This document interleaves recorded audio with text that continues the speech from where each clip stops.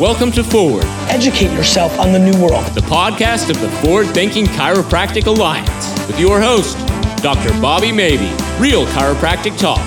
No rainbows, no unicorns. Start putting in the work. The biggest names in the industry, the legends, the innovators, the up-and-comers.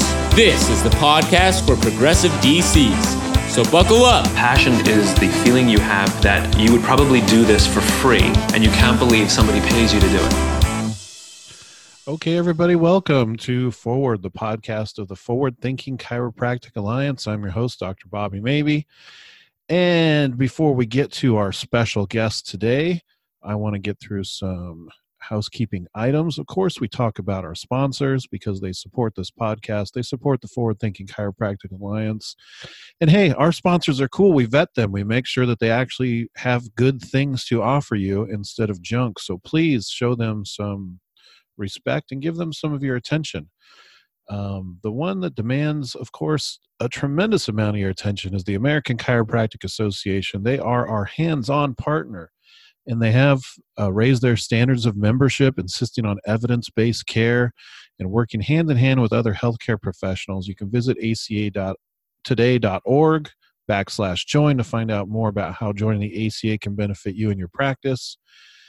And see if the promo code still works. Maybe they forgot to shut it off. FTCA is the promo code that can save you some money on your membership if you're not an ACA member yet. Hey, but you should be already, but I won't even go there right now. The next sponsor that we want to get to is Pain Zone. Look, if you're listening to this podcast, you're listening on some sort of device. It's not coming to you by pterodactyl or two cans and a string. If it's your phone or a computer or whatever, go to ipainzone.com, do the thing with the thing, give them your name, get the free samples. They've got a new cream, a long-lasting cream that's going to get the job done for you, but you won't know until you try it out. So go to ipainzone.com, get that free sample, and then you'll understand why I wanted them to be sponsors of this podcast so much.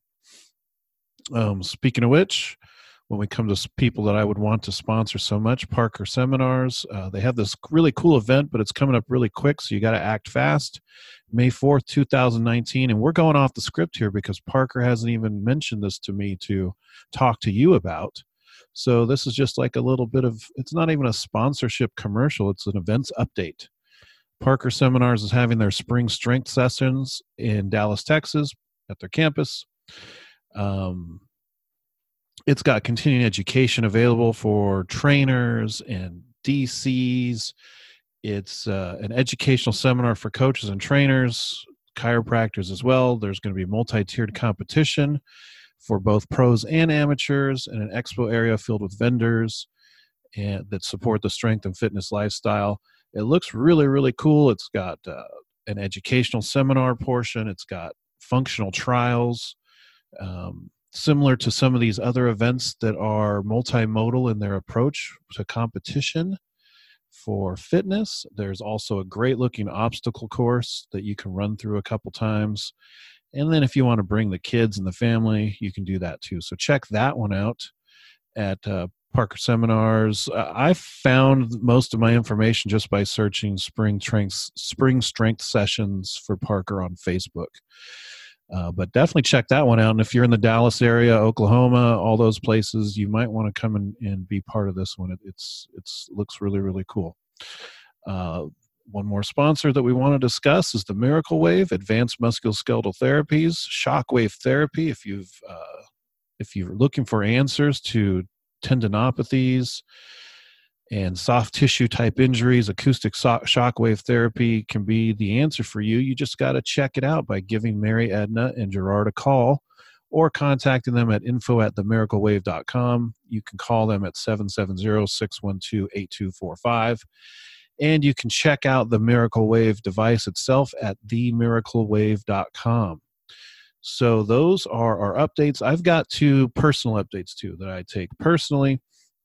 One is that Forward Thinking Chiropractic Alliance itself has a huge event coming up in September of 2019. It is Forward 2019. It is our annual convention. We're going to be having it at Logan University. You can check out information about this event at our website, forwardthinkingchiro.com. And it's going to be huge. Our keynote speaker, Gray Cook, we're going to have Christine Gertz speaking. In addition to Dr. Gertz, we're going to have Annie O'Connor, who's a physical therapist who co-wrote a book called A World of Hurt. And Brett Winchester, who's been on the podcast. He's a great chiropractor. Brandon Steele. I mean, the list of people who are going to be there presenting is probably too long for me to go through this podcast, but there will also be a student exposition and food and TED Talks and cocktail parties and all that great stuff. And of course, lots and lots of continuing education hours for you. It's a must attend. We're going to put this thing so big on the map that everybody knows every year you've got to attend the Forward event. So check that one out. The other one that I have for you West Coasters who are listening, me and my good friend, Dr. Kevin Christie, who operate the Chiropractic Success Academy together, yourcsacircle.com. We are going to have a summer retreat. It's coming up in June, at the end of June. And you can also check out that on the events page of the Forward Thinking Chiropractic website, forwardthinkingchiro.com. At our summer retreat, we are going to be discussing automation. Did I even say that right? I don't know. And outsourcing and scaling your practice. We are going to have Dr. Aaron Jorgensen, who's a great PI doctor, show you some ethical and successful ways to navigate the PI landscape. Dr. Josh Satterley is going to talk about how to build a successful rehab-based practice. And we are going to be breaking out and talking about different approaches and goals to help you meet your practice, whether you're a newbie, middle of the road, middle career practitioner, or somewhere towards the end of your career practicing, because you do not want to get into business without some sort of plan for how to get out of it. And that's one of the themes of our Success Academy, including we are going to go see the Portland Timbers play some soccer. And for you overseas listeners, that's football, right? We're going to be doing that together as well. So we're going to have some good times together. I heard there's a lot of fishing lined up as well. So after all that stuff and me rambling, this is going to be a long, long podcast because me and my guest really got into our discussions, and I don't think we want to stop. I think I'm going to join him on his podcast, and we'll just kind of pick up where we left off. Dr. Ryan DeBell is a chiropractor and a movement, fitness, and health educator and entrepreneur. From a young age, he's loved computer technology, health, and fitness. He combined these passions into several businesses: Movement Fix, which is a health and fitness education company, and the brand new T-Tool, a professional soft tissue treatment product company. He attended business school at the University of Washington and chiropractic school at the University of Western States. So please enjoy my interview with Dr. Ryan DeBell.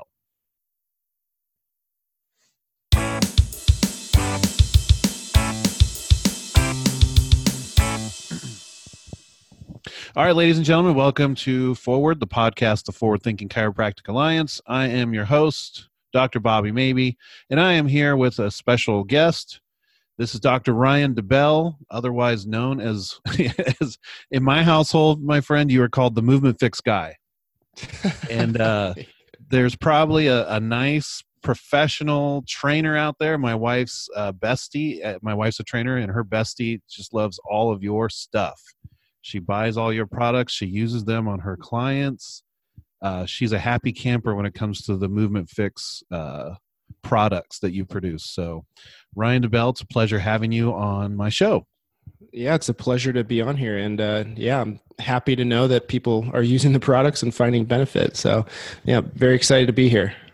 We are, it's almost like we're brothers from a different mother. We went to the same chiropractic college, right? Yep. Was it Western States Chiropractic College when you went there? I think when I started, it was WSCC, and then they transitioned, I think, my first year to UWS. So I technically graduated from the University of Western States. Ah, nice. But I went to the Harvard of chiropractic colleges, Western States Chiropractic College.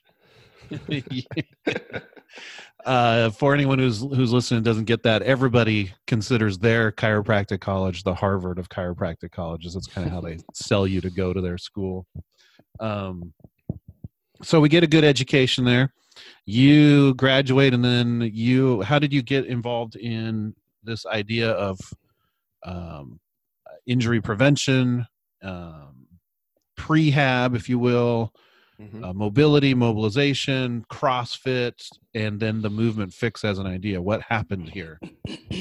Yeah, so before I went to the Harvard of chiropractic colleges, I had spent many years doing CrossFit. So I came into school with a bias of wanting to be involved in that world.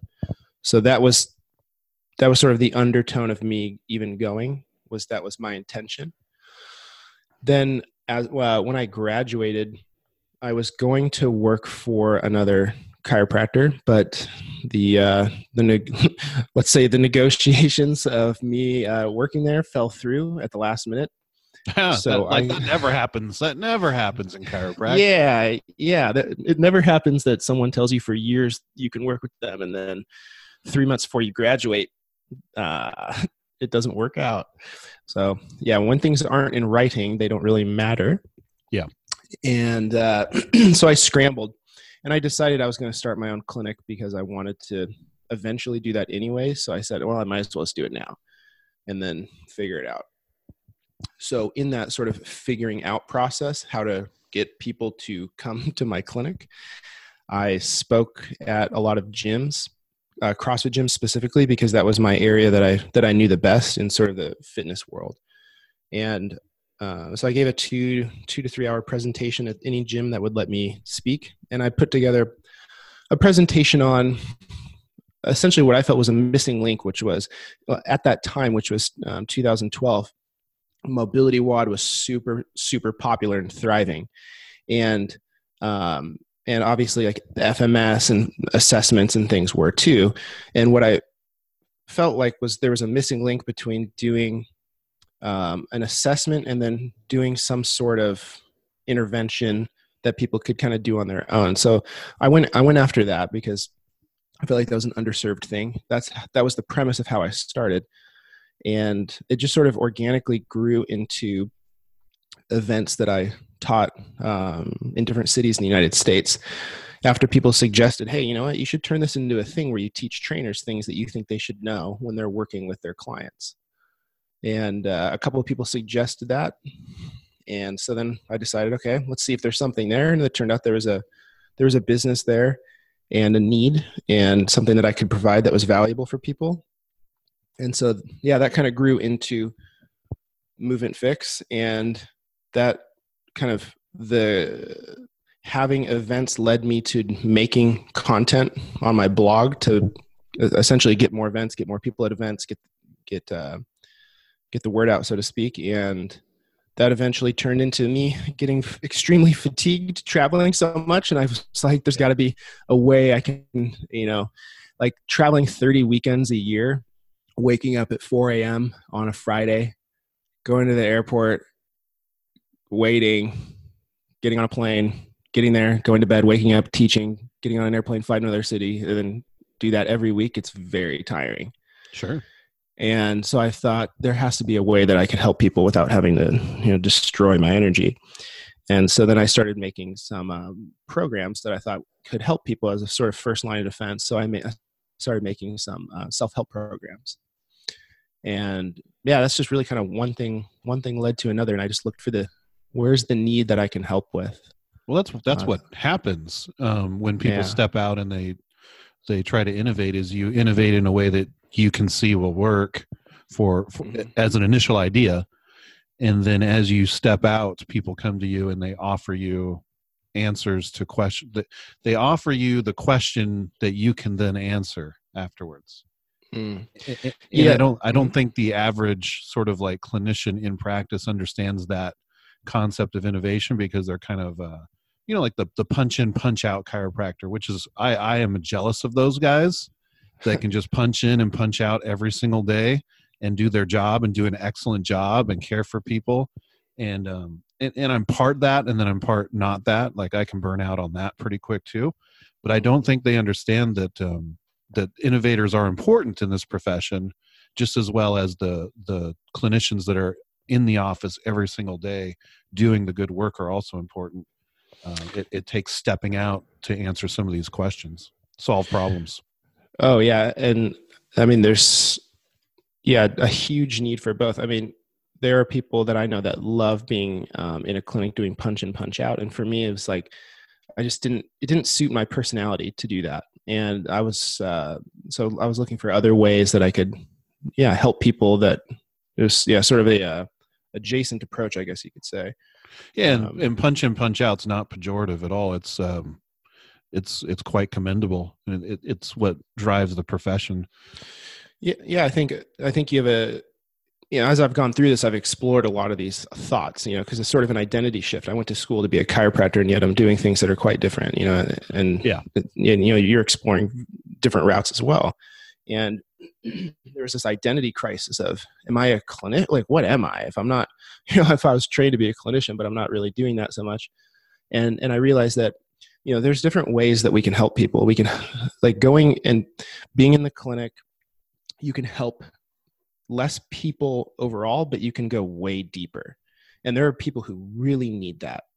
Yeah. And then the route that I'm taking is I'm trying to help more people with kind of less, I guess you could almost call it shallower things that could be helped on their own with a little bit of guidance. And things that they may not even go to somebody for. Like, people really let things get bad before they'll go seek care generally. Oh, sure. Absolutely. And so I figured, there's going to be people looking on the internet for solutions before they seek care. And I could provide a solution that would help them, because they probably won't even go anyways until something really bad happens. They can't even tie their shoes. So why don't I serve that need? And I can't help them as much as deep of a level as I could in person. And that's a sacrifice I had to be willing to make, to go broader, shallower versus narrower, deeper. And we need both. People need both. Well, that's just what did we just do in this CrossFit Open 19.3? I guarantee you there's tons of people walking around right now hurting. They're not seeking care. They just want to get patched up so they can go to 19.4. You know what I mean? Yeah, exactly.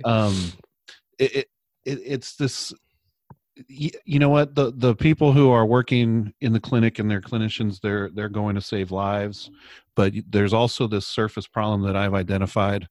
And I tried to get Craig Liebenson to touch on it a little bit in his podcast. I've tried to get others to touch on it who are rehab focused on when I interview them in a podcast. And it's this idea inside the clinics of rehab purgatory. The old thing that is sort of the negative on chiropractic was sort of selling people on long-term treatment plans of just being adjusted over and over and over and over again. And that can be problematic because it can build up clinician dependence, doctor dependence from the patient, dependence on passive therapies instead of active care. But then you see folks who institute rehab in their clinics, but they're really almost sort of like glorified personal trainers to a degree, and that they're really just it's not they're trying to sell. They really do think that the rehab's good for the patient, and they're selling like long-term rehab plans.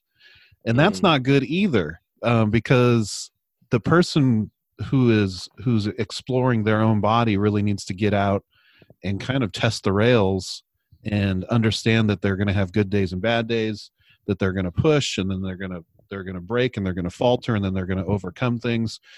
Self-reliance, built to last is really the concept we kind of want to build in these people. And just because you're doing rehab doesn't mean you're taking away their ability to have this built to last attitude, if you know what I mean.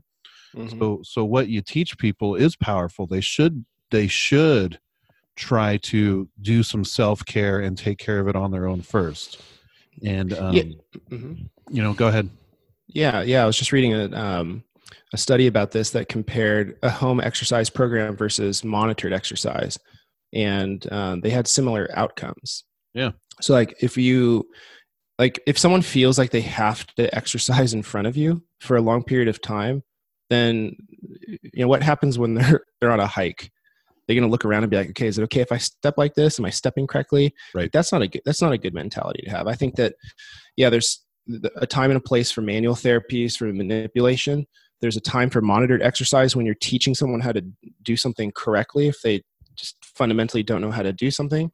And then after that, it's, in my opinion, it would be some sort of correctly programmed fitness program that can get them back into the real world at a functional level.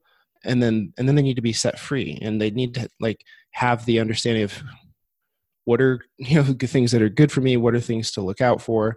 And like, for example, if someone was rehabbing from shoulder pain, they need to be instructed like, hey, you need to kind of think about your volume. You need to think about the angles. It shouldn't be painful, et cetera, et cetera. But eventually they need to be able to go do their own thing. And yeah, getting trapped in that cycle it's not good for the patient. And it's not good for the clinician either, because I mean, I'm sure a lot of people can relate to this, but someone comes back in and it's like, hey, we're doing this again.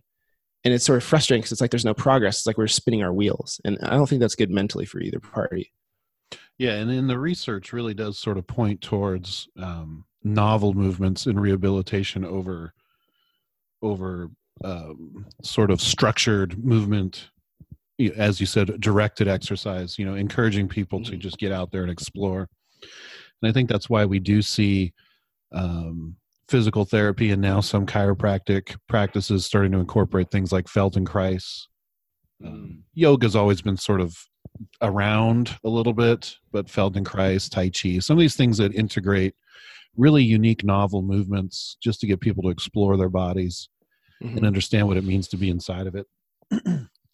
Yeah, I was, as I think many people do, I was trying to clarify, like, what is the business that I'm in? And as I was going through that, I realized it was, it's helping people be as functional and healthy as possible physically for as long as possible. So one of the areas I was exploring was, how do we get people to like advance their ability with their body?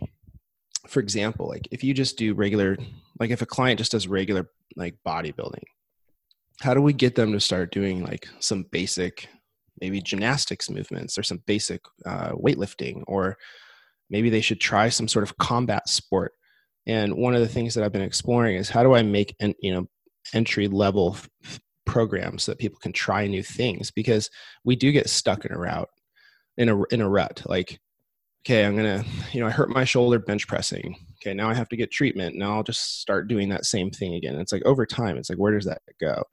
Versus what are all the things that your body's capable of doing? So exploring the function, like not just going back to the same workout, but what else is there? There's so many things that we could do with our body. Like you could learn how to do Brazilian jiu-jitsu or kickbox or do handstands or whatever. It's, getting outside of our little ray of experience with one particular modality and seeing that there are a lot of things that people can do with their bodies to stay healthy and active and feel empowered. So yeah, it's something I've definitely thought about that a lot, like in myself too. Like I did CrossFit for so long and bodybuilding before that. It's like, well, what else is there? Like there's worlds of movement outside of that. So I started doing Muay Thai, and it was just such an eye-opening experience. Like I have no neural pathways in terms of like how to block someone trying to punch me in the face. Yeah. Or absolutely. Someone trying to kick me. And it just made me realize that I felt like I knew a lot, but I was quite humbled in that I know nothing. And I would imagine, I don't know have you ever done like any sort of combat or martial arts? Yes. Yep. Mm-hmm. Yeah.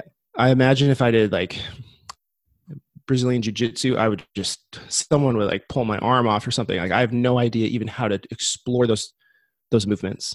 And I think the more that we expose ourselves and people expose themselves to unknown things, it's so stimulating because you start to think about your body in a whole new way. That's right. And getting out of that comfort zone. And I think for clinicians too, like experience different things. You'll learn a ton. It's really valuable experience in education. It's oh man, you might get me going off on a tangent here, but it's it's one of the deficits of our profession. Like we sort of at the clinicians themselves, the practicing chiropractors, they get into their groove of what what works, what gets a person into face down on the table, if you know what I mean, and what gets the bills paid. And then they really don't want to mix it up after that. And they sort of fit. I liken it because I have to go to, I shouldn't say I have to. I'm honored to go to Berlin to speak at the World Federation of Chiropractic, European Chiropractic Unions convention next week. And what I'm speaking about is the sustainability of the chiropractic profession. But they've also asked me to be positive about it. So don't say anything negative. Like, well, there's going to be a huge elephant in that room that we can't discuss. Maybe 3 or 4 elephants in that room that we can't discuss. But one of them is, like, in this profession, we think that there's 2 sides, like a left and a right, straight, mixer, whatnot. And that there's just large middle that just sort of is a little bit of both. And it's not that at all. The profession is just this large mix mash of a bunch of different beliefs that are scaled differently, that are all kind of walking together. It's like we have a soccer team with 11 players on the field, but each player has a different idea of what it means to play soccer. You know what I mean? And then we can't figure out why we can't win a game. And it's not like we have 1 player or 2 players that are distracting and then the other 9 are just doing a good job trying to get along. It's like we have 11 different players who are following different rules. Some of these guys are picking up the ball and carrying it with their hands. Other guys are fouling every time they turn around. Other people don't want to, they don't want to kick the ball. They just want to run. It's just like you can't get anything done that way. And I think that's the thing that also stoves people up when we talk about what's the best way to care for people, because these things are being figured out. What is the NOI group, pain science researchers from Australia, they just came out with this great paper about what are the best approaches for musculoskeletal care, and people are figuring it out, like step 1, step 2, step 3. This is the exact way to approach somebody in musculoskeletal pain that doesn't have any red flags for any serious conditions and things like that. So this stuff is getting figured out right around our heads. And if we don't all stop, listen to the coach, and start playing as a team, we're going to have some issues. Yeah, it's really interesting perspective. I think there's something about human psychology that makes us want to think everything's either black or white, hot or cold. Sure, like, it's that problem, that pattern recognition thing that we're ingrained with. Yeah, I clearly remember so many times people, like, let's say at Western states, like, oh, I either did really, really good on that test or I did really bad. It's like, why couldn't it be anything in between? Why does our psychology? It's like you're either a straight chiro or a mixer. It's like, it's so simplistic. It doesn't work that way. I think that the soccer analogy is much more accurate. I also believe too that we've only figured out like 1% of the things that we're going to figure out. And we've only created 1% of the things or less that we ever could create. So the idea that we already know how to do everything is not true. Like, there's so much to learn. We're just starting. If you think about the history of medicine in the longer term, like, we're just starting. There's so much to do. There's so much to do. There's so much to learn. It's like we're in this sort of scattered time. And as we learn and develop and people research and we get more organized, let's say, it's going to change quite a bit. So yeah, I agree with what you're saying.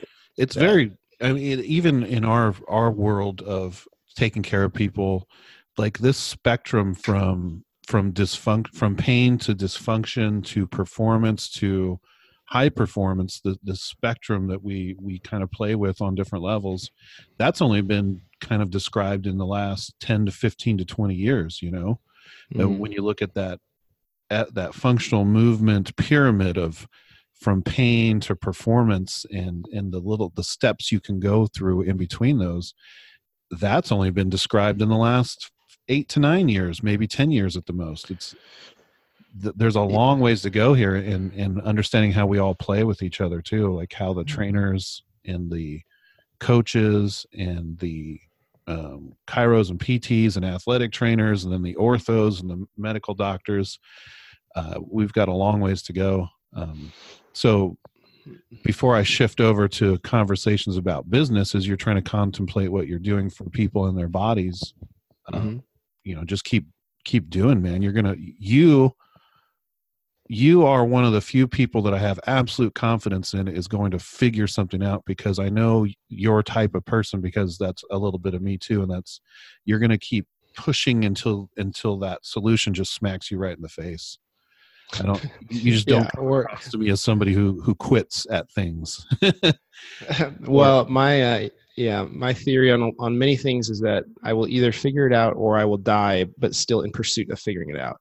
Like those are the only two outcomes. Yep. But I think just the last point before we segue is personal experience is the best teacher, in my opinion. So like if someone listening to this and they're like, well, maybe I feel a bit uncomfortable with that transition from care to performance, it's like sign up for some classes at a gym that you're not comfortable doing and learn, because then with the expertise that you have in the profession in which you've been trained, you could go to a fitness class and you'll think about your body at such a high level from the beginning that you will take away a tremendous amount of knowledge. Then you can apply that to the people that you're working with. I remember treating a lot of people that did Brazilian Jiu-Jitsu. I didn't really get it. Like reflecting back now, I didn't really understand the demands of that. I just remember them. Yeah, my shoulder and my elbows tweaked. I'm like, okay, well, I know how to work with elbows. Well, it's like I didn't know what they were doing, and had I gone and taken even a few classes, you'll learn so much. It's not like you have to become an expert in it. Just take a few classes of CrossFit, or a few classes of Orange Theory, or a few classes of like getting a personal trainer. Like hire a personal trainer and take you through a couple of weeks. See what it's like. You'll get a lot of insight. And that's huge advice. That's huge advice, especially for people who, there are people who've honed down their ideal patient, their ideal client, and they only work with that type of client. Mm-hmm. And then there are lots of folks out there who take sort of whatever kind of comes in the door with the insurance card. And if you don't understand what somebody's saying when they say, yeah, I exercise at Orange Theory, but you don't know what they're doing at Orange Theory, you're not really going to understand what they're saying. I try to tell patients, they might explain their job situation, and I'm not a chef. I don't know what a chef does throughout the day. I'm not a steel worker. I don't know what a steel worker does throughout their entire day. I really try to get, during my history, a really thorough explanation of what these folks do throughout their life most of the time. Sometimes I'll say, like, if I had a little drone that followed you around throughout the day, what would they see you doing? Morning work shift. At lunch, what are you doing? In the afternoon, after you get off of work, how long is your drive home? What do you do when you first get home? And I really want to understand what they're doing, because I can't experience that, but I can. If somebody says I go to Orange Theory or whatnot, I can take an Orange Theory class, and I have. The bigger problem I see here sometimes with the chiropractic profession, as somebody who helps people, or people come to me and ask for advice, I see people who just want the solution. Like there are a lot of them that aren't intellectually curious like you are, like you explain. Like, I'm curious about what goes on in a jiu-jitsu class. I'm going to go roll around a bit and see what's going on here. They really just kind of want to go to somebody, get the answer, and then elicit the answer as if it's like going to Redbox and getting a DVD. Yeah, like it's the Matrix, and you're going to upload that knowledge from a conversation. I think that not even conversations, dude. And dude is not disrespect, because I'm from California. The mayor's dude. Your orthodontist is dude. You are an esteemed colleague, but I'm still going to call you dude. It's not even that, man. It's like it's like straight up on Facebook. They won't even have conversations anymore. It's just like put a post up and somebody answer it for me. Oh man, yeah, it just doesn't work that way.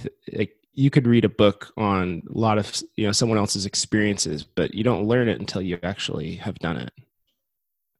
So very, very well stated from a movement guy. Yeah. Yeah, it's just it's not that simple.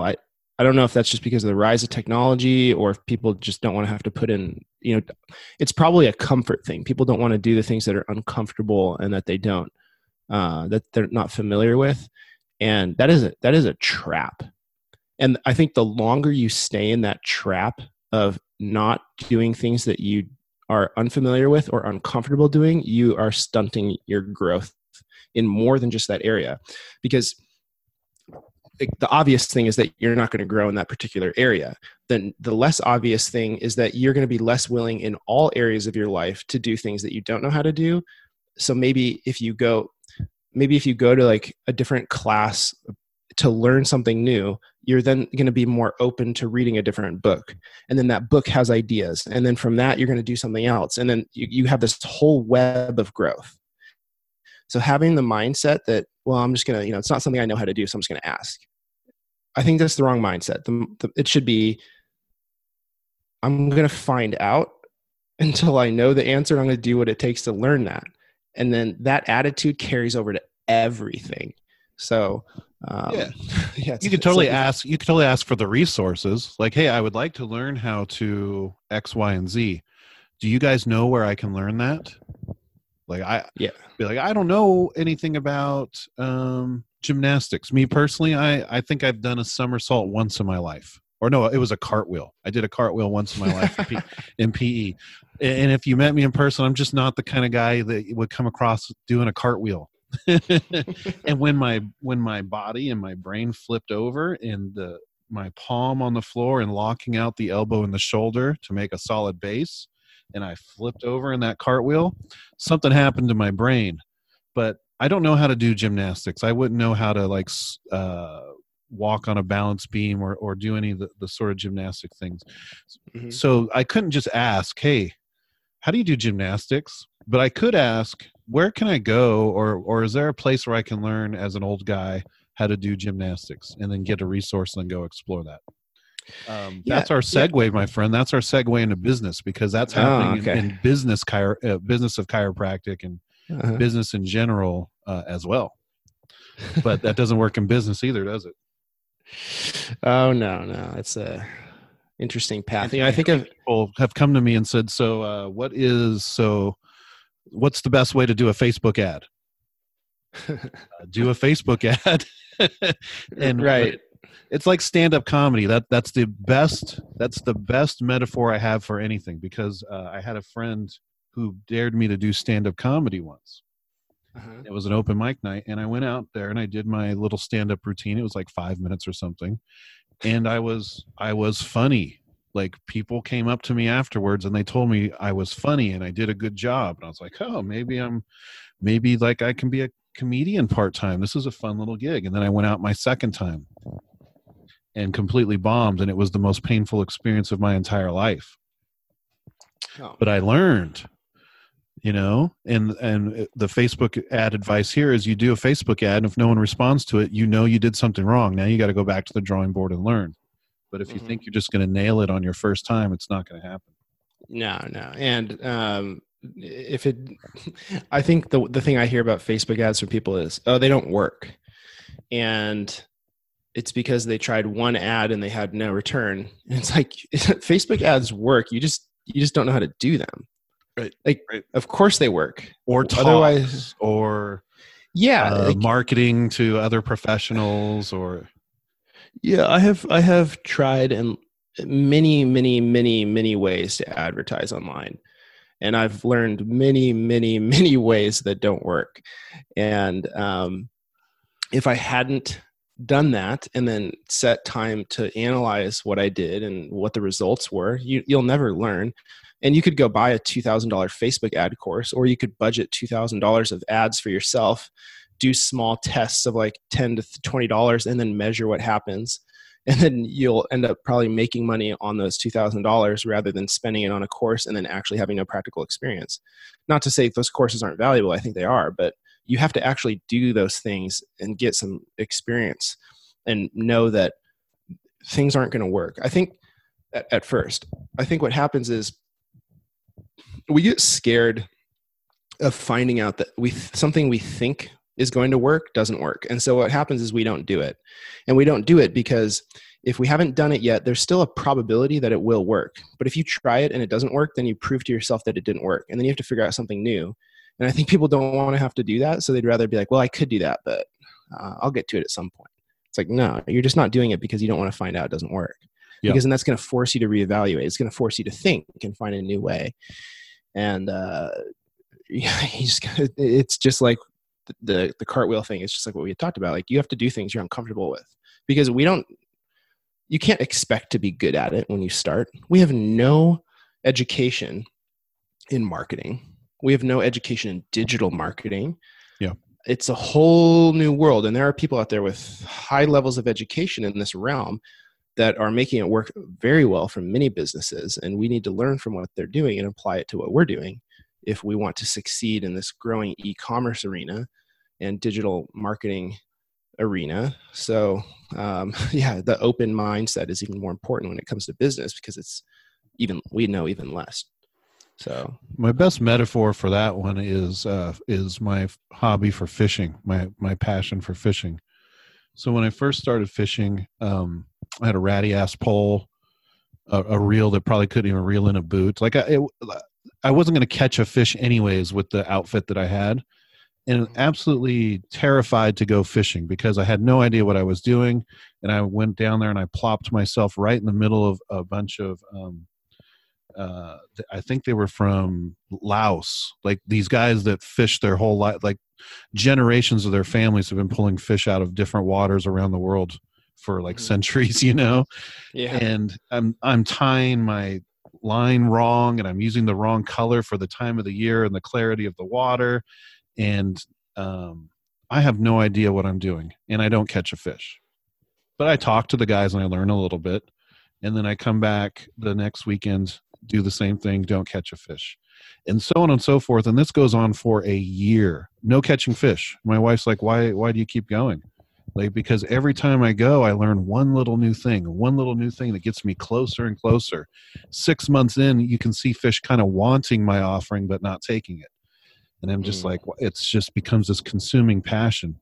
I charter a boat with a fishing charter, and they help me catch a salmon, and completely empty experience, completely empty. They did it for me, Yeah. And then the year goes by, I learn all this stuff. And then that one day comes, throw my line in the water. I am not attached to any outcome whatsoever. It's just now an experiment to see if I'm getting closer or further from my goal.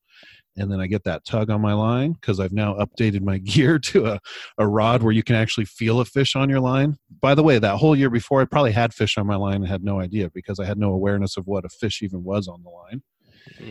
And pull up this humongous Pacific Northwest steelhead. And that was it. That was it. I was hooked. I wasn't hooked on the fish. Yes, the fish tastes delicious later. I was hooked on the process. And that's what people say, is that you have to endear yourself to the process and not the outcome. And in business, we miss that a lot because we establish so much of our self-worth or our ego on the outcome. And in chiropractic, the outcome's like, how many patients did I see this week? How much money am I making compared to the people that graduated the same time I did? How big is my practice? How much equipment do I have? And if you attach yourself to those outcomes, you miss the whole process. And in that process, you can become a master. You can become whatever you want to be, but you have to endear yourself to the process first, and not just these outcomes that they don't last long. Oh yeah, I have so many thoughts on that. That analogy is incredible. I'm all hopped up on I'm drinking lemon lime Gatorade. I haven't had one of these in a while, and I'm shaking over here. They got what are they putting in it these days, huh? Oh my God, water, thank goodness. And then the next ingredient is sugar, and I'm like, woo wee. There you go. Oh my goodness, that's hydrating. No, there's so many good things about that. So, perseverance and patience is important. Thinking that there's one little trick you can do that's going to make it work it doesn't work that way. Like thinking that, like what you said about the fish, like you had fish on the line, you didn't even know it. Yeah. Like, so even understanding, what does a prospect look like? How do you identify that? And yeah, what's the time of year? What are the, what's the season? What's the demand? Like there's so many things in that analogy I think people should, and I'm going to re-listen to that because there's some really good things that can come from that analogy. I'll write that out as a blog post or something. No, that would be a great blog post because it's this idea like with these Facebook ads, like, okay, if I just like, I'm using the wrong color on this like ad, like on the creative, or maybe the text is, like not quite right. It's like, what you don't understand is that you might be 2 years away from knowing how to really make a great ad. And that's going to come from testing and trying, analyzing, being frustrated, analyzing, testing, frustration, And, the complexity and the thinking that goes into it, like the fishermen from Laos, it's like they had generations of knowledge passed to them. They just intuitively know, like, well, it's because of this and this. Well, how do you know that? Well, because people figured it out. And people have figured out ads. Go learn, go test, go read. Everything you need to know is on the internet somewhere, and it's free. I read so many fishing books. I read all the fishing books. Yeah, people. I used to think that I had this thought that people who write books about business and about marketing, it's like they're just doing it to make money. And there's definitely an incentive for that.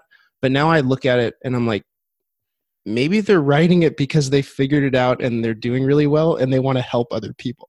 Like maybe I should read it with the lens that, like, for example, Tim Ferriss's 4-Hour Workweek. Like when I first read it, I was like, okay, he's trying to sell books.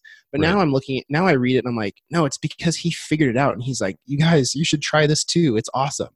And so I read it with that lens and I'm like, okay, now I'm going to do everything he says, because like I was just so closed-minded at the time that I first read that book that I didn't think he actually wrote that because he wanted to help other people have that freedom. That's what it was like, well, that's what they say, but what do they really mean?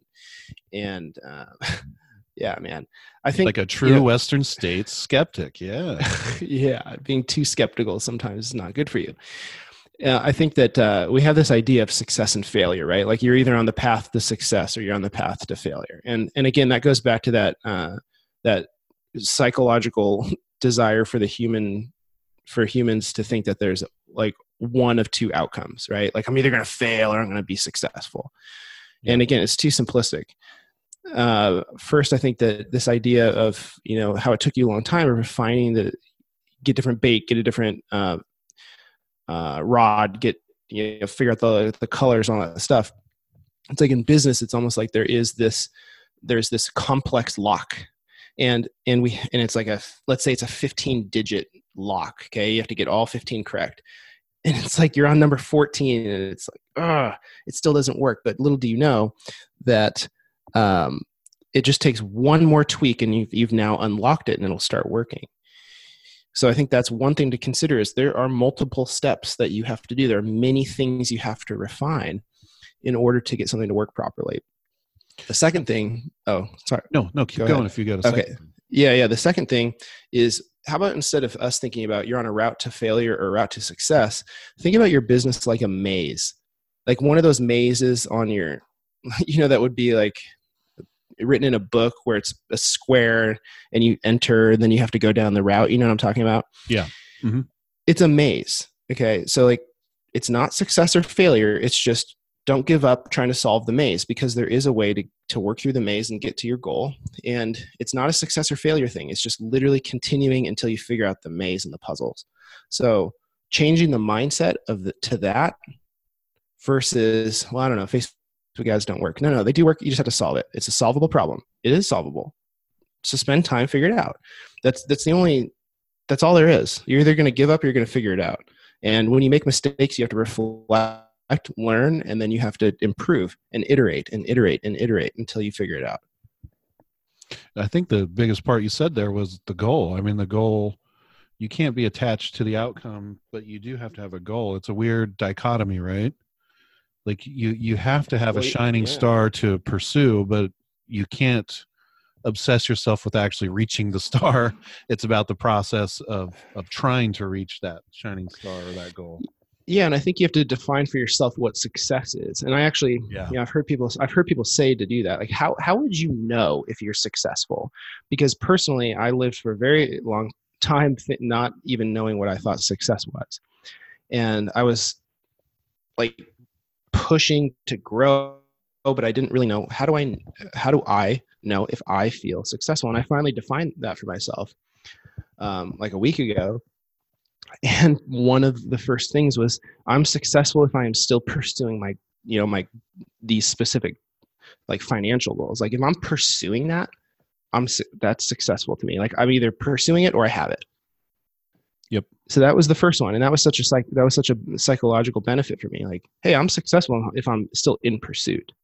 It's not like you're not successful just because you haven't reached some financial status or whatever. You can be successful if you're in the pursuit. It's just how do you define it for yourself? And I think that allows you to enjoy the journey while still, because it is, like you said, it's a balance. How can you be content during the journey if your desire is only the goal? And so if you define success as being on the pursuit of your goal, then you can enjoy both, I think. And it's more balanced. It's not a dichotomy of like, you're miserable because you haven't reached your goal, and then you're going to be, it's going to be like euphoric when you reach your goal. Like, I don't think it's going to work that way. You probably look back and be like, I could have had a better time. I could have enjoyed the journey more had I taken a day and defined some things for myself and thought through these things instead of just being so caught up in doing. It gets you in a situation where people start to look at you like you're on a different trip. That guy's on a different journey, man. He's classified what is important in his life on a whole different level. And you know where that comes from, right? You got to get kicked in the teeth a couple times. That's definitely gives you perspective. Oh yeah. I've been kicked in the teeth enough times now to gain that perspective. So yeah, it's certainly helpful to get kicked. One of the things I got, and I don't know where I got it from, it's just one of my things, is that I can assess people really quickly, like when they walk in a room, or you hear their language or their tone of voice or posture or any of these sort of presentations that are outward, eye contact and things like that. And you can figure it out. And I can figure out the people who have been kicked in the teeth and then learned from it. It's like a strength. It's like a power you can never take away from them after that. And that's people who've fought before, or people who've been in fights. They also understand those things too. Not just martial arts, but you might be getting a little bit of that from Muay Thai as well. Is like once you've learned the lesson that getting your butt kicked taught you, no one will ever take away from it again, Yeah. I think it's humbling, when you can step back and realize, hey, you know what? There are hard things in life, but I'm still here. And so then it makes it like, what's the worst that can happen? Yeah. Like, and when you, yeah, like when you have that stoic attitude of thinking, for example, okay, like if you can identify what you're afraid of and then think through what's the worst possible actual outcome, it frees you. It frees you from that fear, because you realize, well, I guess that's not as bad as I thought. But you have to be able to trust your future self with problems. That's one thing I've learned through doing a lot of, I guess, sort of risky business things. Is like you have to trust that your future self will know what to do, because you can't worry about decisions that you cannot take action on right at this moment. And you have to be, absolutely. If you believe like, hey, you know what? I'm a person who will constantly be learning. My future self will be smarter and wiser and more experienced than my current self. So when that decision needs to be made, or if something happens, I'm going to know what to do. And then you stop worrying about it. And that allows you to focus on what you can do now. So no, that's huge too. Like that needs to be unpacked, because I see that a lot. I see it in some of the best punch in, punch out chiropractors I've ever seen. One example would be my friend, colleague, Dan Murphy. He's not the Dan Murphy everyone knows. He's a Dan Murphy in Santa Maria, California, that runs a great practice. He's practiced for 30 years. He's punched in and punched out, seen many patients. help many people. And you know what? Sometimes you have a bad month. And if you are not comfortable with having a bad month and you start judging yourself and you start questioning things, you're going to start acting the fool, and you might turn yourself down a path that you can't recover from. You would see somebody like Dan Murphy go like, okay, bad month. I've been doing this for 30 years. I know what to do next.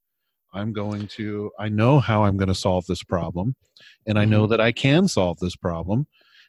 Here's what we're going to do. And then you provide the leadership to the team, and then they keep going, and then he punches out and you get on the next day. And I've seen so many good chiros that are able to do that. And I've seen so many bad chiros who have a bad month or a bad quarter or something like that. And they lose their ever loving damn minds, and they start tripping and treating their staff poorly, or blaming other people for this outcome. And it's like they have no confidence, and it also paralyzes them, because a lot of times the way they behave throughout their whole career is, I'm just going to keep, this goes back to what we were talking about before, I'm just going to keep doing what I'm doing because I know it works, and I'm not going to try any new things because I don't want to mess anything up.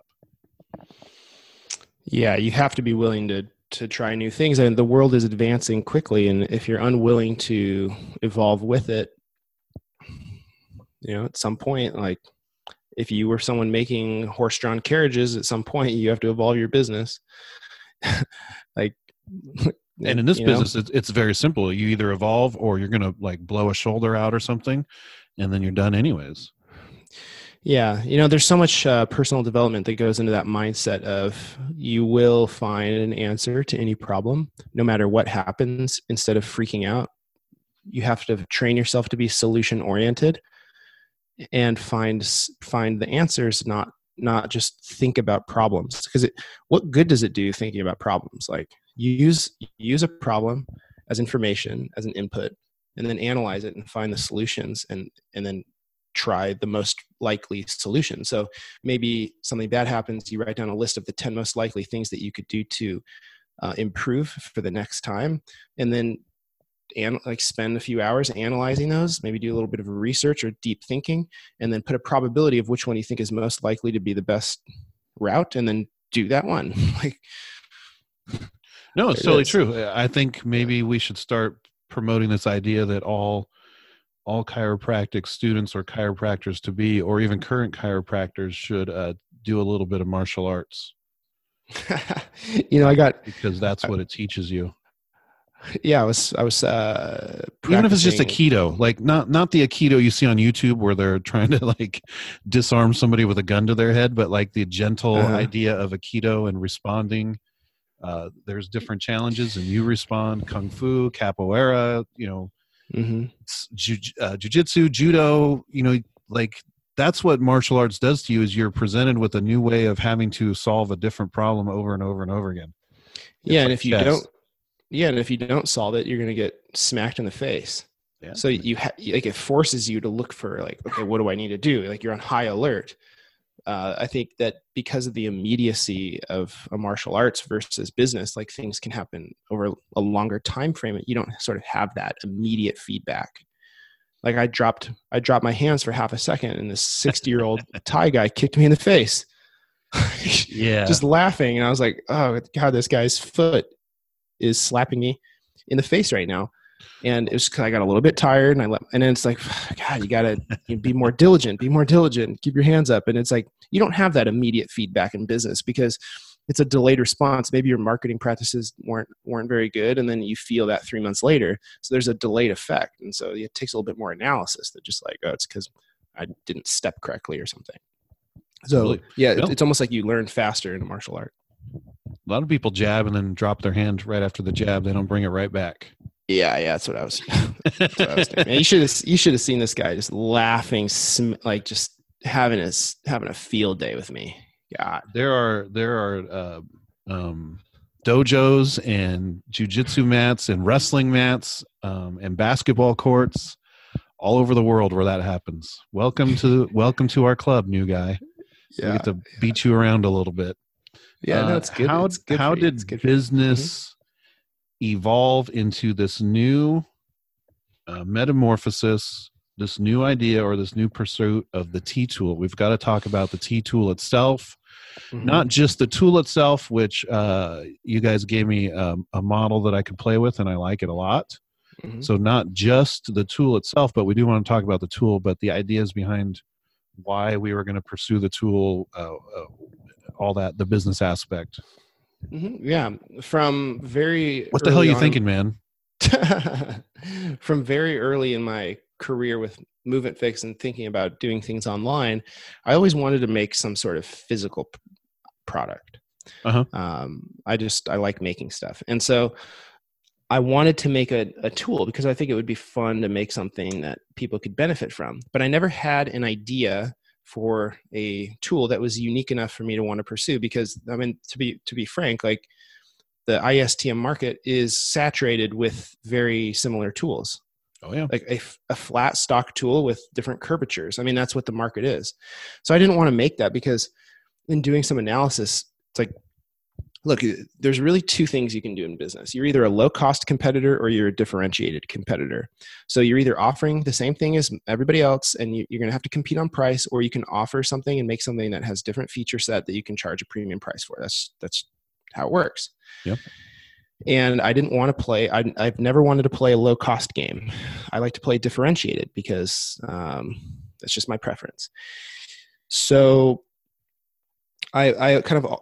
That was sort of the framework of, I was open to doing something like that, but I didn't have the idea for a design that would be unique enough. Then Dr. Jim Thornburg, my partner in T-Tool, he, about a year, like 54 weeks ago, so a little over a year ago, I was in Bend to do a talk there, and he showed me a very early prototype of a tool that he was thinking about making.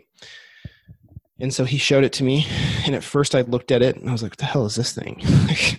So strange looking at first.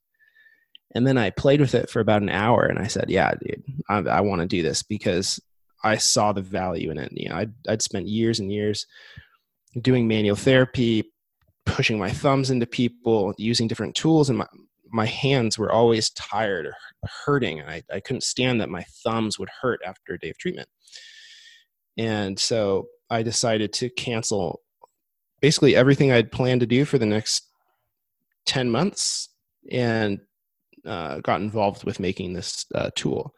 So the way that it's structured is such that you can, rather than being a scraping tool that has a different curve for a different area of the body, we fundamentally thought about it different. It is a tool that allows you to do different styles of soft tissue treatment. So you can do ischemic compression, you could do scraping, you could do deeper tissue massage, and because of the design, you can grab it like a handle, and you can hold on to this like rounded mushroom type of piece that we call the headpiece, and then use that as a handle to gain leverage to then do the scraping style work. And then if you flip it, you can grab the scraping rectangular side and use the rounded side to simulate like an elbow or a fist or your knuckles, or you can angle it slightly to use the edge of that to do scraping work. So it's much more comfortable in your hand. And so when he presented the opportunity, which was something I had already wanted to do, which was create a tool or something similar, and it was differentiated, I said, I have to get involved with this, because I think the longevity of providers' hands is important. So, so I jumped into that project and been working on it pretty much nonstop now for the last year, which is quite a long time to work on something with not even having it to market yet. So it's been quite a test of patience as well.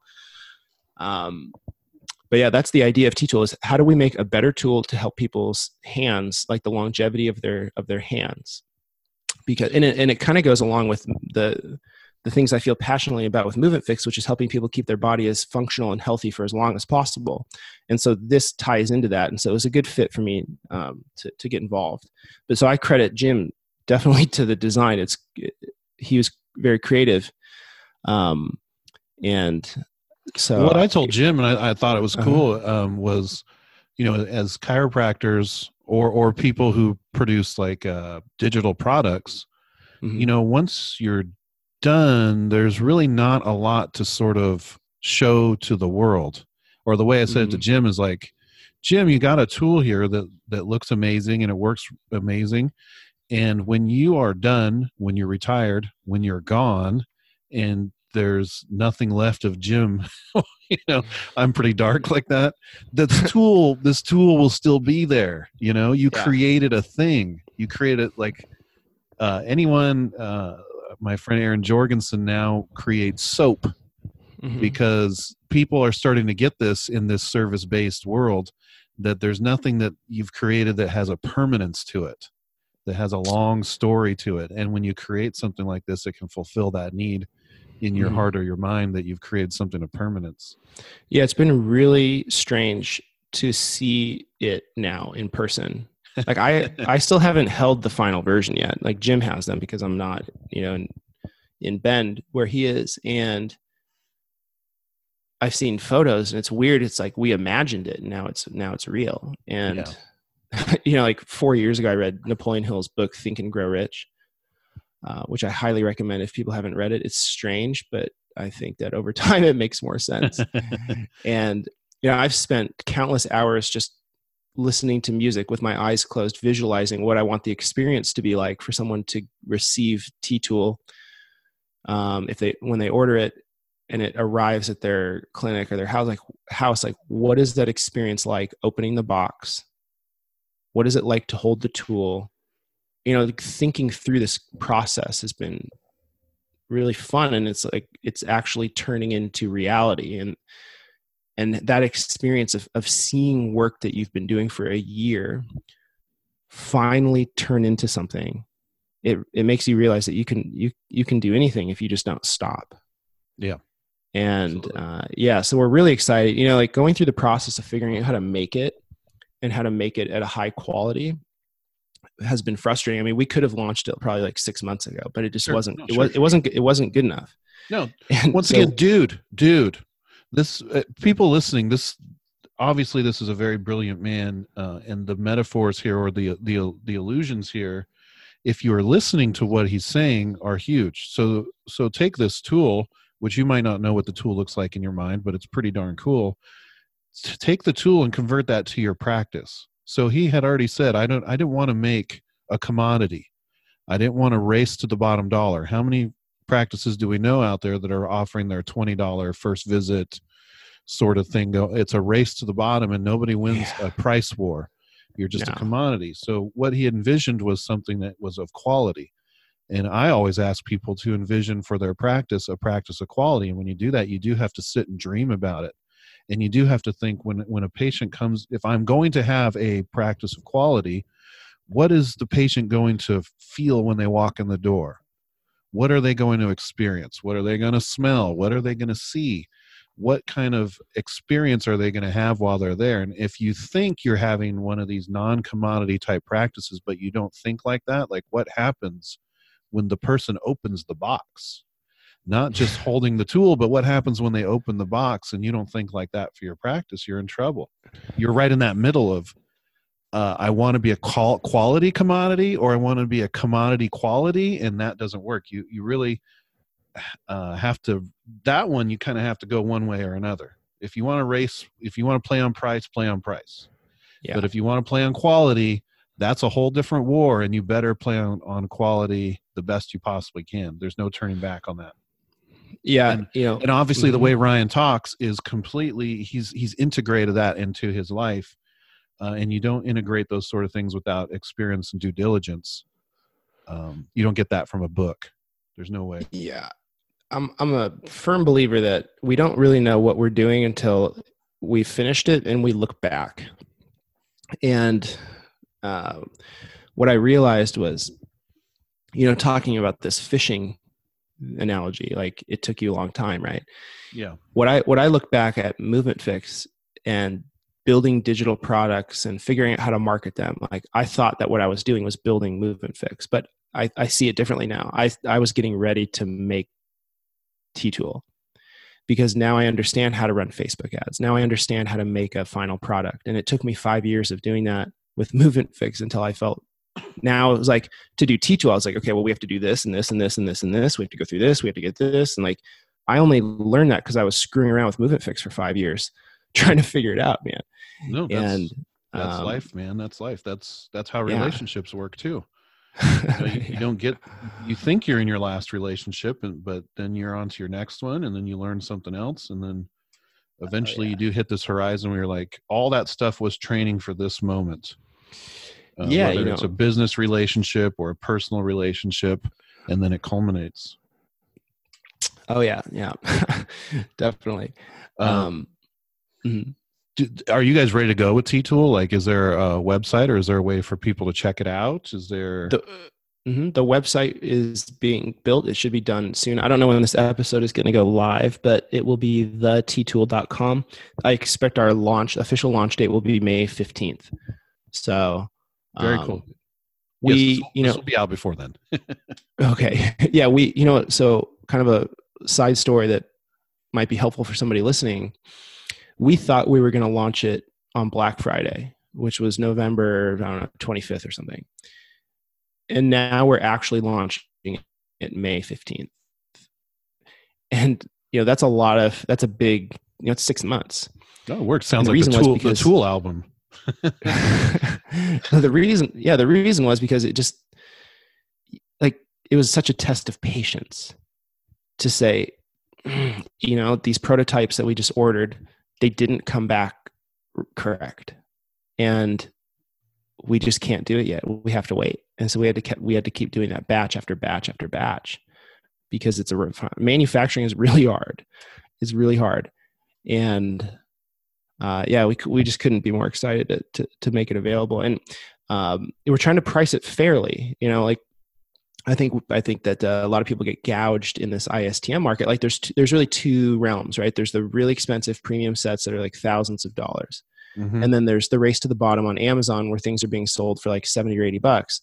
And, we're trying to fit in a price point that's fair for the quality of the tool. We're not trying to gouge anybody. Like, I've been on the other end as a customer, and, we want to price it fairly so that we have to price it high enough so that we can make it really good. And I think that's what that can get missed sometimes, is that sure, to make things, it can be expensive. And we wanted to make a better high quality tool because like your practice is a professional practice, having something that's poorly made. It's like, if you went to a dentist and they had like a poorly made drill bit or whatever, it's like, I want to go to a dentist that has the right equipment. And so we wanted to make the right equipment, not the cheapest equipment. And I think the same thing could be true for the services that are provided in a clinic. Like, do you want to provide the cheapest service, or do you want to provide the best service, like a combination of multiple variables, like the best service at a price that's fair for the value that's being provided? And I think that's key. Like, you have to price something a little bit lower than the value someone places on it. And as a business person, I think you have the responsibility to price it just underneath the value, because that gives you the resources to then reinvest and make things better. So it's not about, there's obviously different ways to think about business. In my opinion, it's about making as much money as you can where you're providing higher value than what you're charging in order to collect those resources to then reinvest and make better, more helpful things. And you can keep doing that, sort of graduating to new levels. That's right. So rather than just like, I'm just going to charge people a lot of money so I can make money so I can buy stuff and put it in a bank account. Right. I think that obviously you could do either one of those, but I think it's more fun trying to, if you think about money as a like a dollar as a holding of value, and then you can trade that value of that dollar for time or for other, someone's expertise or for a physical thing. Like, you can trade that. So, yeah. No, I'm right there. I don't know how I went. Yeah, I don't know how I went down that. I don't have video, so I am shaking my head up and down. Superior to inferior fashion. I try to get my pulse on sort of the young chiropractor and the student chiropractor. And I do think a lot of them are transfixed on an idea of like, I got to get out and I got to make enough money to pay my student loans. And then, they're young all of them are sort of getting married at that time too.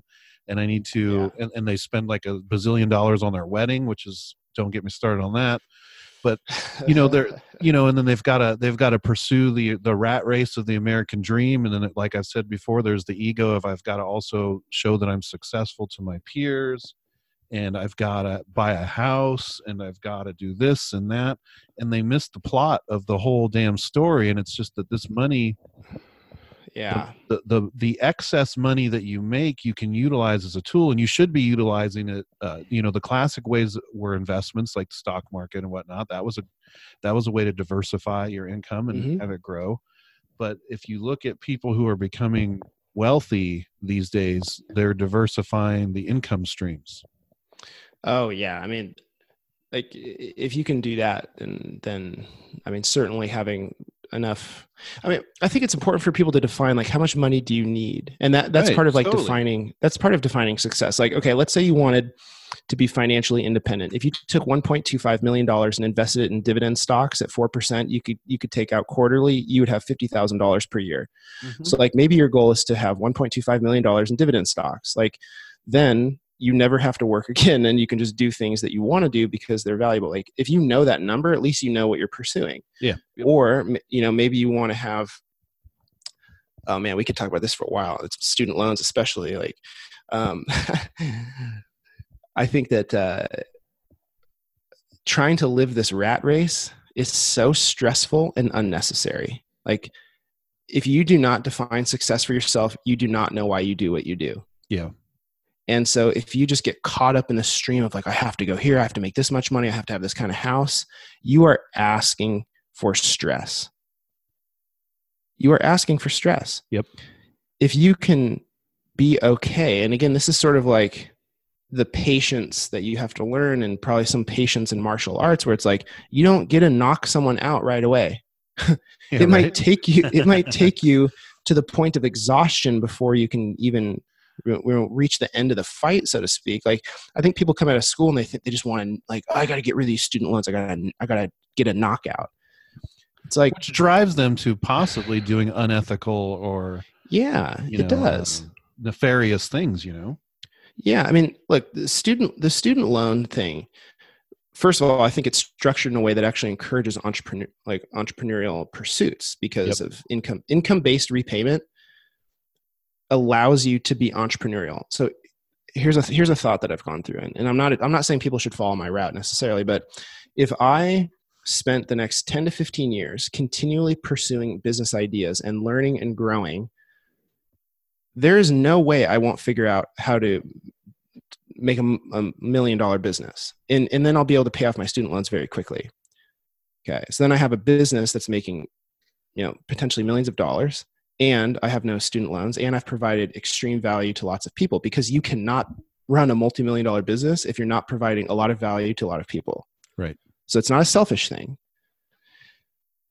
if you treat it that way, versus if I run the rat race and let's say I just crush myself 80 hours a week. Maybe I can pay my student loans off in 5 years. I'm extremely stressed. I haven't nourished the other areas of my life. I've sacrificed my body, my relationships, but now I have no student loans, but I also haven't been able to build a sustainable business that can run itself, or some sort of a storage of value that can create more value just because of its existence.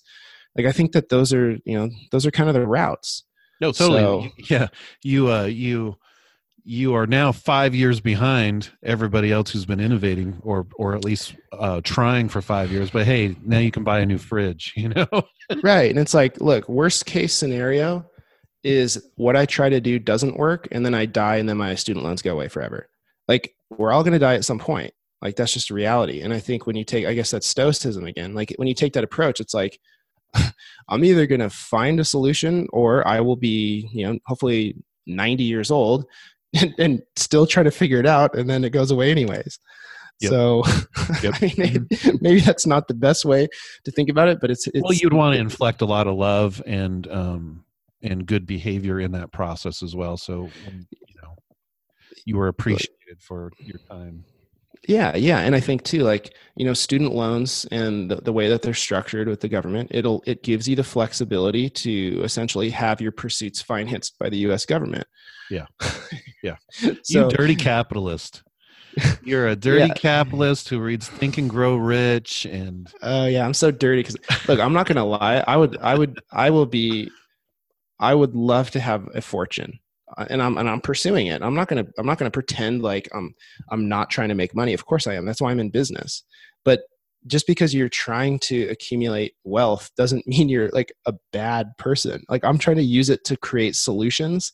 Like, if I hadn't done Move It Fix and made digital products, there's no way I could have financed making this tool. It's expensive. It's really hard to make this. yeah, the manufacturing of metal products is very expensive, especially when it's 3-dimensional like it is.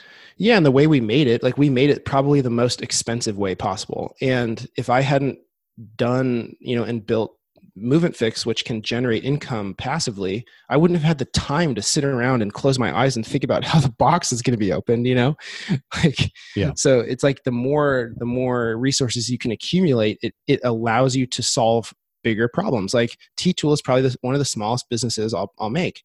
And like, when you have that mindset and when you think about value and making money that way, it's like you can use it to buy time. So if you could, let's say, create some sort of passive income, right? That doesn't just give you money. It gives you time. It gives you time where you can think and try to solve problems. And the more that you do that, the more problems you can solve. Now, there are people obviously trying to make money by doing scams, by making Ponzi schemes, by doing little tricks. And I hate that. I'm not a tricks person. Right. But see, now my coffee's starting to finally kick in, It was 6:30 when I started. I drank this coffee right at the beginning. I get pumped up about this stuff. So, yeah, I think too many people are pretending like they're trying to make money, but they think like it's bad if they say that. And it's, why would that be bad? It's, use it for good, use it to solve problems. And it's a great thing. So I've been accused of, with the Forward Thinking Chiropractic Alliance, where I've brought thousands of chiropractors, progressive chiropractors together to discuss their problems, solve problems, make friends, find jobs, refer patients to quality other providers, provide continuing education. I've done so much, and I'm not bragging about myself, but I've been accused of this being a cash grab. It's like, what value do I have to bring to your lives for you guys to understand that I'm my heart's in it for the right reasons, but I'm also down here in my basement doing this stuff for you. And the microphone we talk on costs money, and right, going places costs money. And someday maybe I will fold it over into a way to expand my fortune as well. But it would be the same way that you talk about it. That only happens if you bring value to people's lives, and I would only use it to roll it over into something else and into something else and into something else to create more and more value. Because I'm like you, I get my self-worth by bringing value or service to other people. So.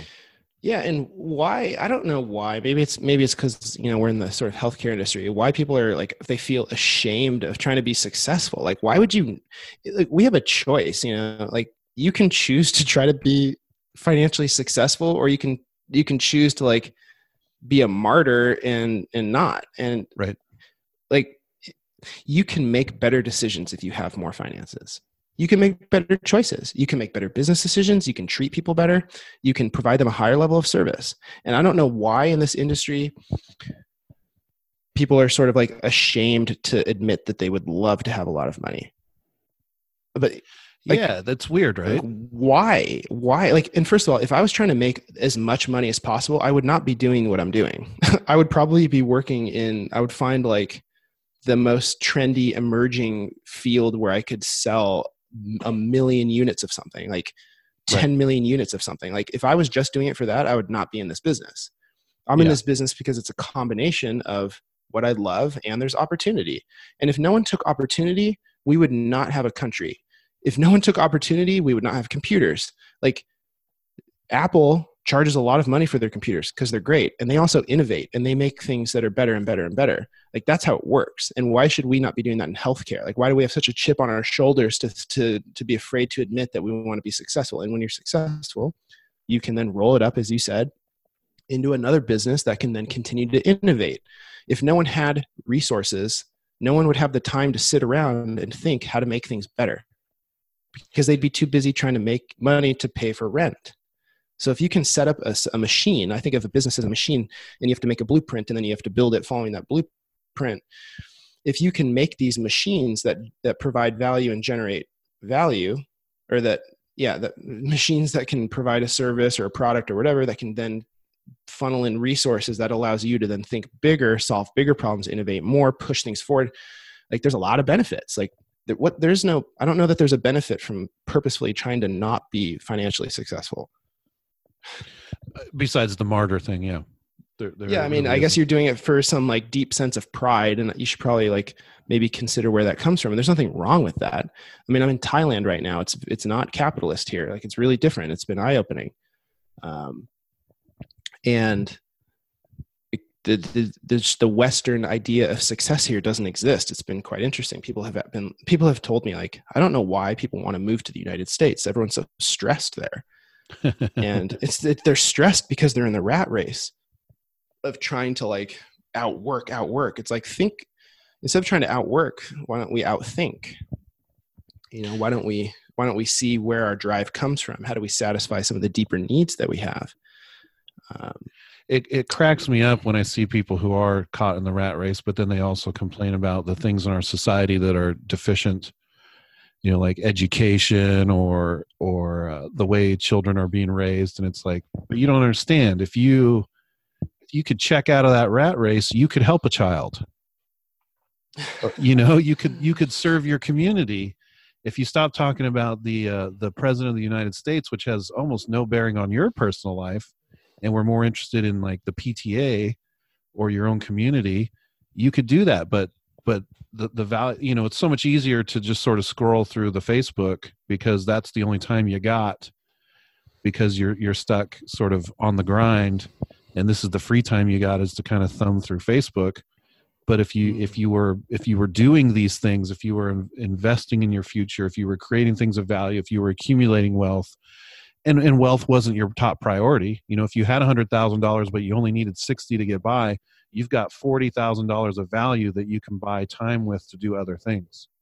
Yeah, or you can use that to find ways to help people or help your family or whatever. Like, I think that there's a difference between being wealthy and selfish and being wealthy and, I think you can be wealthy and altruistic, and you're just using it. Like, if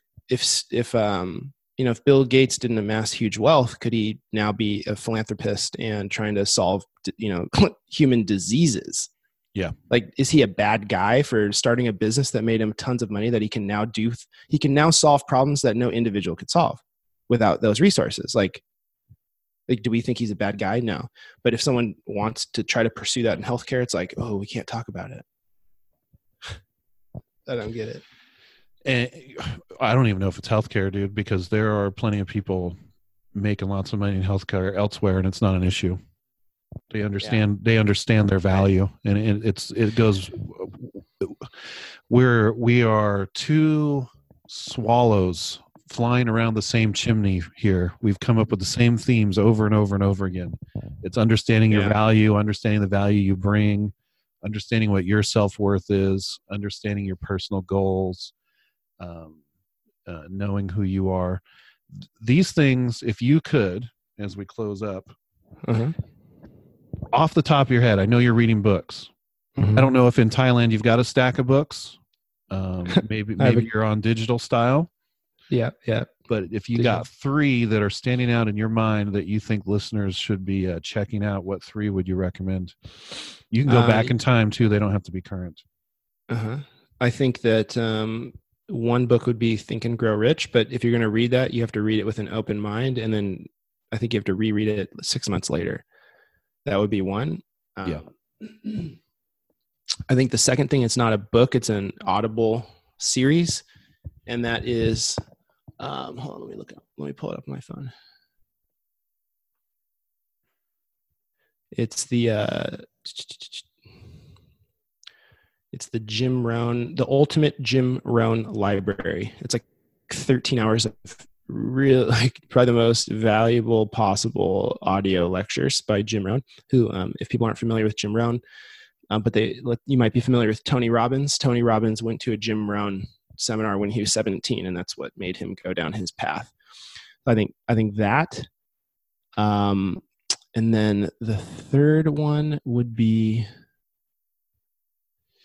it's a book that I read quite at the beginning of my pursuit of everything, and that was The Slight Edge. I think that's a good entry point book just to think about the concept of self-development. So those would be my 3 recommendations. And I mean, there's probably like hundreds that could be made, but I would say those 3. And like the Jim Rohn, the Audible one, I listen to that like 30 minutes a day, every day.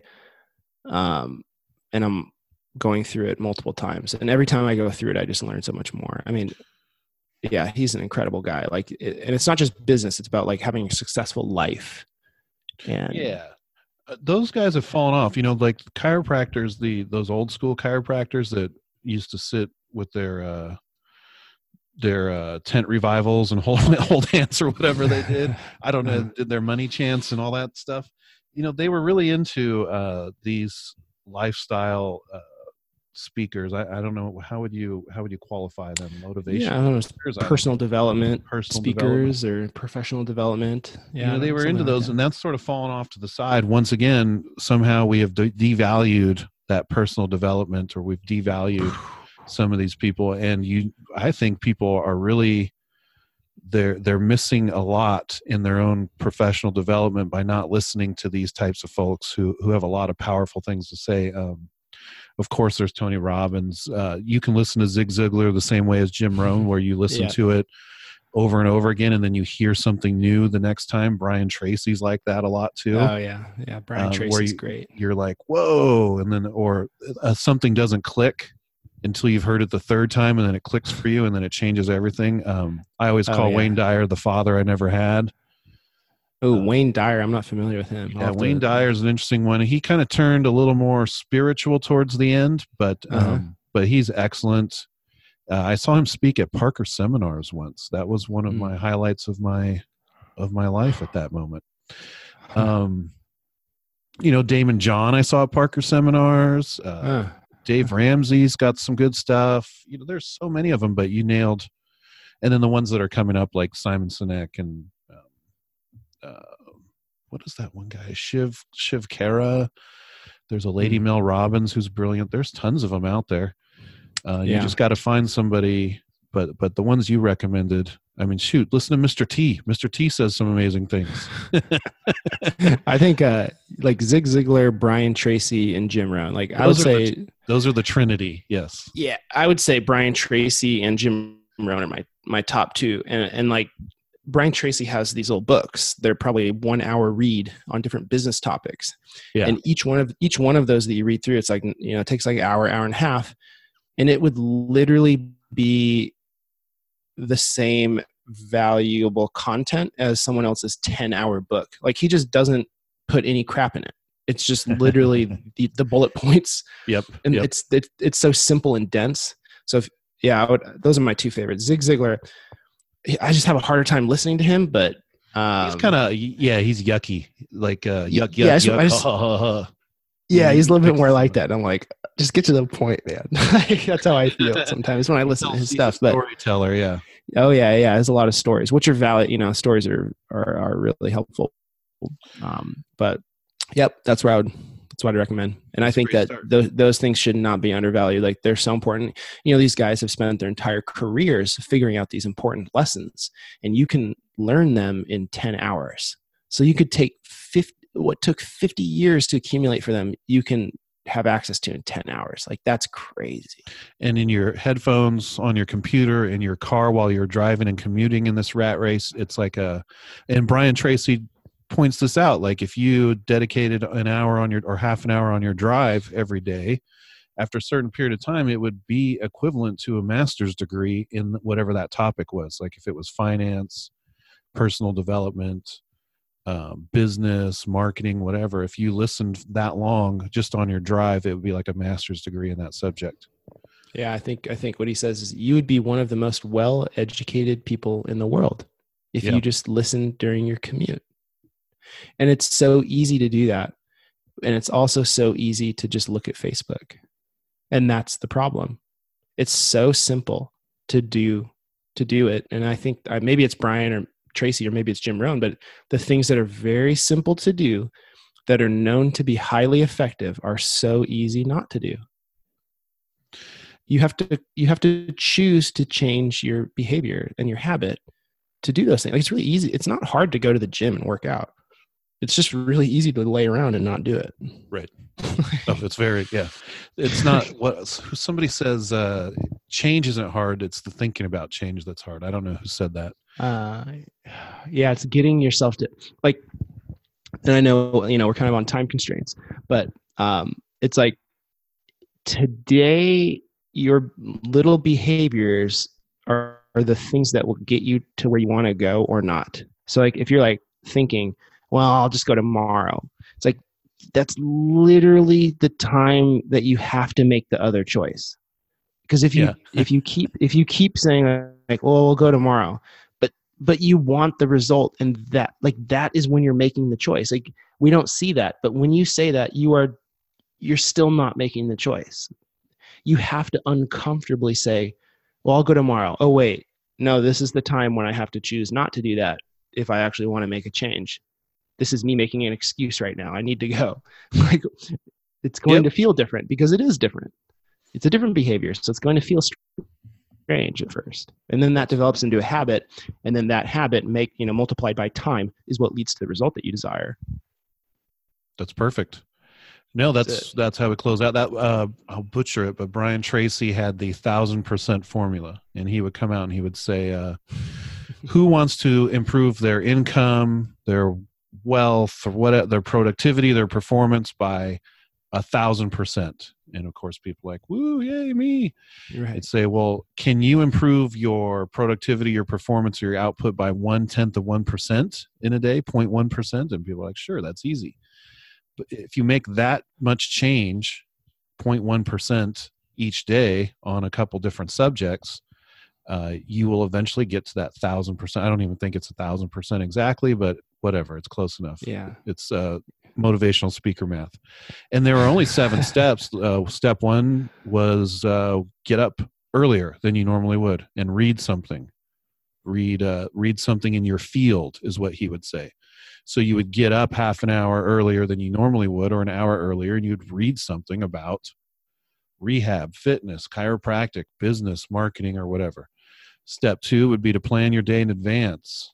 I remember that one, and I'm as simple as a notebook. I carry my notebook everywhere, but I used to just use a sticky note and write 4 things I had to do that day.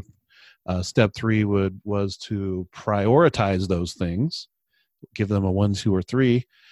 Turn your car into a mobile university, which we just talked about. The big ones were step 6. Are we on 5 or 6? I don't remember. I told you I'd butcher it, but would be at the end of the day to review what you did throughout the day and say, how did I do when it comes to this sort of productivity question? And then the last one was treat every person like they were $1 million customer. Every person you meet throughout the day, treat them like $1 million customer. If you just did that 0.1% better than you did it yesterday, by the end of a year, you'd be 1,000% improved in productivity. Wow. Isn't that so much knowledge that they can, those guys pass along? And it doesn't take much to make a huge change. Who says you even need 1,000? Just kind of get after it, my friends. Get after it. Yeah, get out. I missed one somewhere, but that's kind of how the brain works. Probably focus or something like that. Whatever. Anyways, my coffee's wearing off as yours is turning on. There is no doubt in my mind that we will be doing this again. Oh, I hope so. This is great, man. I really enjoyed it. Thank you for having me on. And I appreciate you being able to get off the Chiro grid and talk about things that are also important, and do that in an honest fashion. I try to tell people all the time, chiropractic's not that big of a deal. It's not that important. It shouldn't occupy all of your mind space all of the time. And I know there's people out there that it does. If it's occupying all of your mind space, you're in the rat race, my friend. You haven't solved the problem. Yeah, and you need to, work when you're working, and then don't work when you're not working. Yeah, what would you say? Like every every 3 or 4 months, a new challenge comes up in your mind, like a new way of looking at things. Then you've got a new thing that you might want to tackle. I guess it depends. I don't know. Every week. How much I'm Every 2 days. I have a lot of notebooks filled with a lot of ideas. Yeah. Man. Good. I think it depends on the input. Like the more input in my mind, the more ideas I get. So I try to, sometimes I have to decrease the input because I just need to focus on doing the work, because if I keep reading, I just like have more ideas. And then And as I've mentioned in the intro, you are going to be joining us at Forward 2019 in St. Louis. Oh yeah. And very excited hopefully, about that. I've given you the green light to talk about whatever you want. I know it's going to be focused on a topic that is rehab oriented. I believe the hip and hip assessment, but please do mix in your personal experiences, mix in some of this stuff. Give these people some light and some hope. Awesome people show up to these events. Last year, it was easily my favorite group of people that I've ever seen assembled into one room, and we had a great time. So you'll have a great time presenting to them and talking to them after and all that stuff. But I just want them to feel what you would. I want them to come to my events, and when they open that box, they smile. If you know what I mean. I'll be planning my talk quite a bit in advance, so I'm going to put a lot into time. It's not till September, so we got lots of time. I look forward to letting everybody know about the T-Tool, because I like it, and other people will definitely like it too. And we'll schedule another one of these in a little bit. Sounds great. Thanks for having me on your show. I appreciate it. No, absolutely. Bye.